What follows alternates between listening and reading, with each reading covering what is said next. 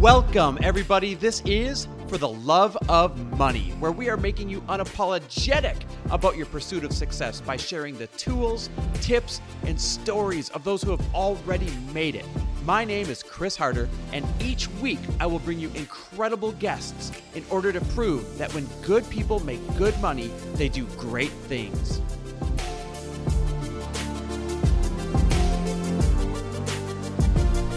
Hey everyone, welcome back to another amazing mini episode of For the Love of Money, episodes that I like to call my 2 cents. And today I'm going to tell you about a really cool story that happened while I'm on vacation here in Europe. Yes, I'm still in Europe. This few weeks in Europe this summer has been like the greatest experience of our life, not just from an enjoyable standpoint, but just from a standpoint of learning so many things about ourselves and learning so many things about people and traditions and everything else that we're going to take home with us. And this story that I'm about to tell you is one of those things that we're going to take home with us. And I wanted to share with all of you because it's a story that snaps into perspective how people think, but how they don't take action.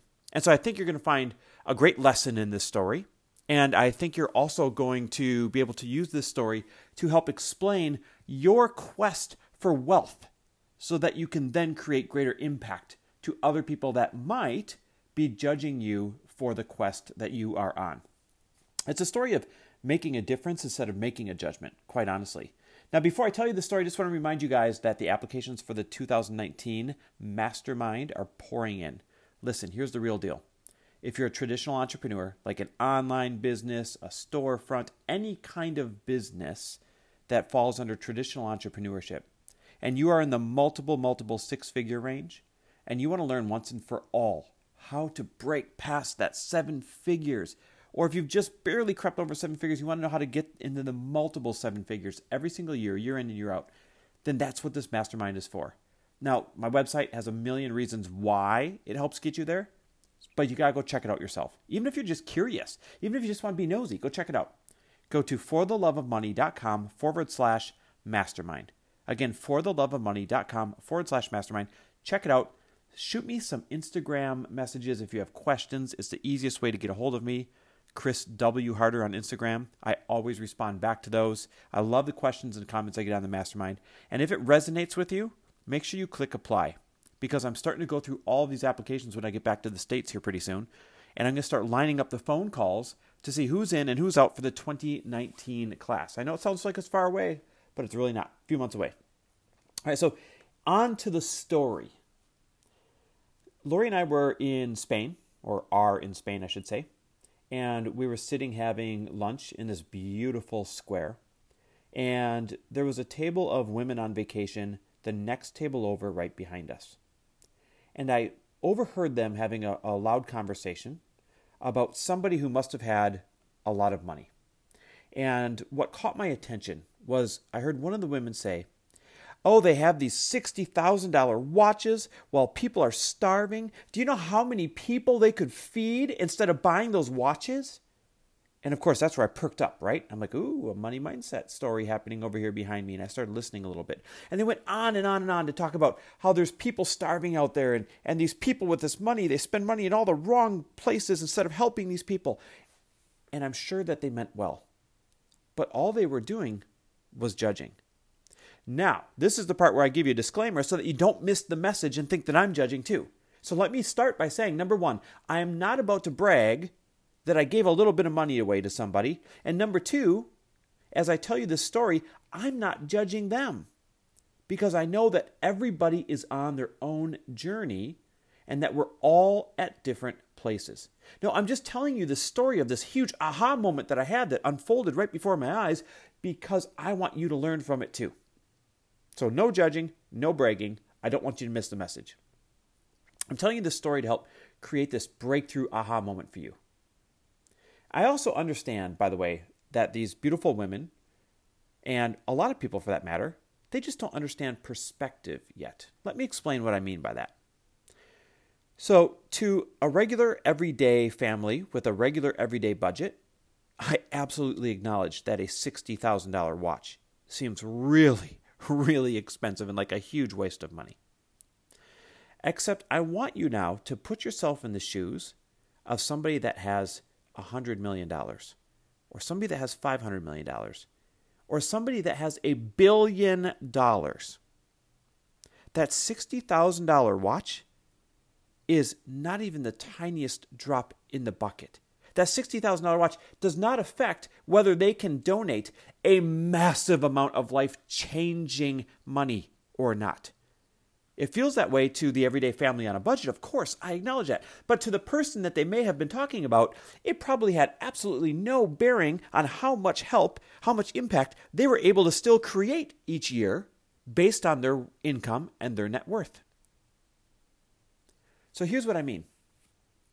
Let's say that the person they were talking about gave $50 million away this year towards a good cause or good causes. Do you think it really would have made a big difference if they gave 50 million, 60,000? No, 50 million is 50 million. And by the way, having a $60,000 watch wouldn't have stopped them from giving 51 million instead of 50 million, or wouldn't have stopped them from giving away $50,660,000. Like, it's laughable. It's such a drop in the bucket compared to the impact that they are probably out there creating that it just doesn't matter. But you see, people don't understand that perspective yet. And so I certainly acknowledge that perspective has a bearing on how we think and what we say. But now here's where the story starts to really unfold just in an interesting way. Right after I heard them talking about, the wealthy people that are spending too much money on things and too much money on watches, mind you, while they're on their European vacation, and sitting there with all of this judgment in their hearts, even though they meant well, because they would always follow it up with, do you know how many mouths that could feed? Do you know how many people that could help? A beautiful woman walked into the square right at this time. And when I say beautiful, I mean, I can tell she had a beautiful soul, but it was also very apparent that she was both mentally and physically challenged. And it was also very clear that she was homeless. Except the only reason I noticed her in the square of, probably 10,000 people everywhere as I sat there and had her lunch, was that I heard this loud, amazing, angelic voice start to sing. I mean, I thought that this was a person with an amplifier singing into a microphone in the middle of the square. Both Lori and I stopped what we were doing. We looked up. We're looking all around. Where is this voice coming from? I have chills right now talking about it. It was angelic. It was loud. It was like nothing I had ever heard before. Matter of fact, if ever there was somebody who was going to walk onto American Idol and win it hands down and be that beautiful rags to riches story, it would have been this woman.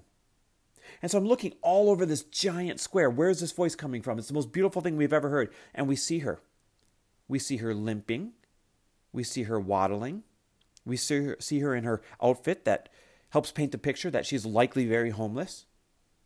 And she's holding this little cup out while she sings the most beautiful thing we had ever heard in our life, literally.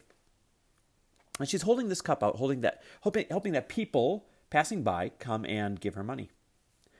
And so as soon as I locked eyes on where she was, I grabbed my wallet, I pulled the biggest bill out that I had in it, as we typically do, because remember, when good people do or make good money, they do great things. And I got up from my lunch table, walked about 400 or 500 feet across this square to hand her this €50 bill. It's about $60 American. Now, right as I got up to her, she saw me coming. She turned towards me and dropped her cup that had a little bit of money in it. Just coins.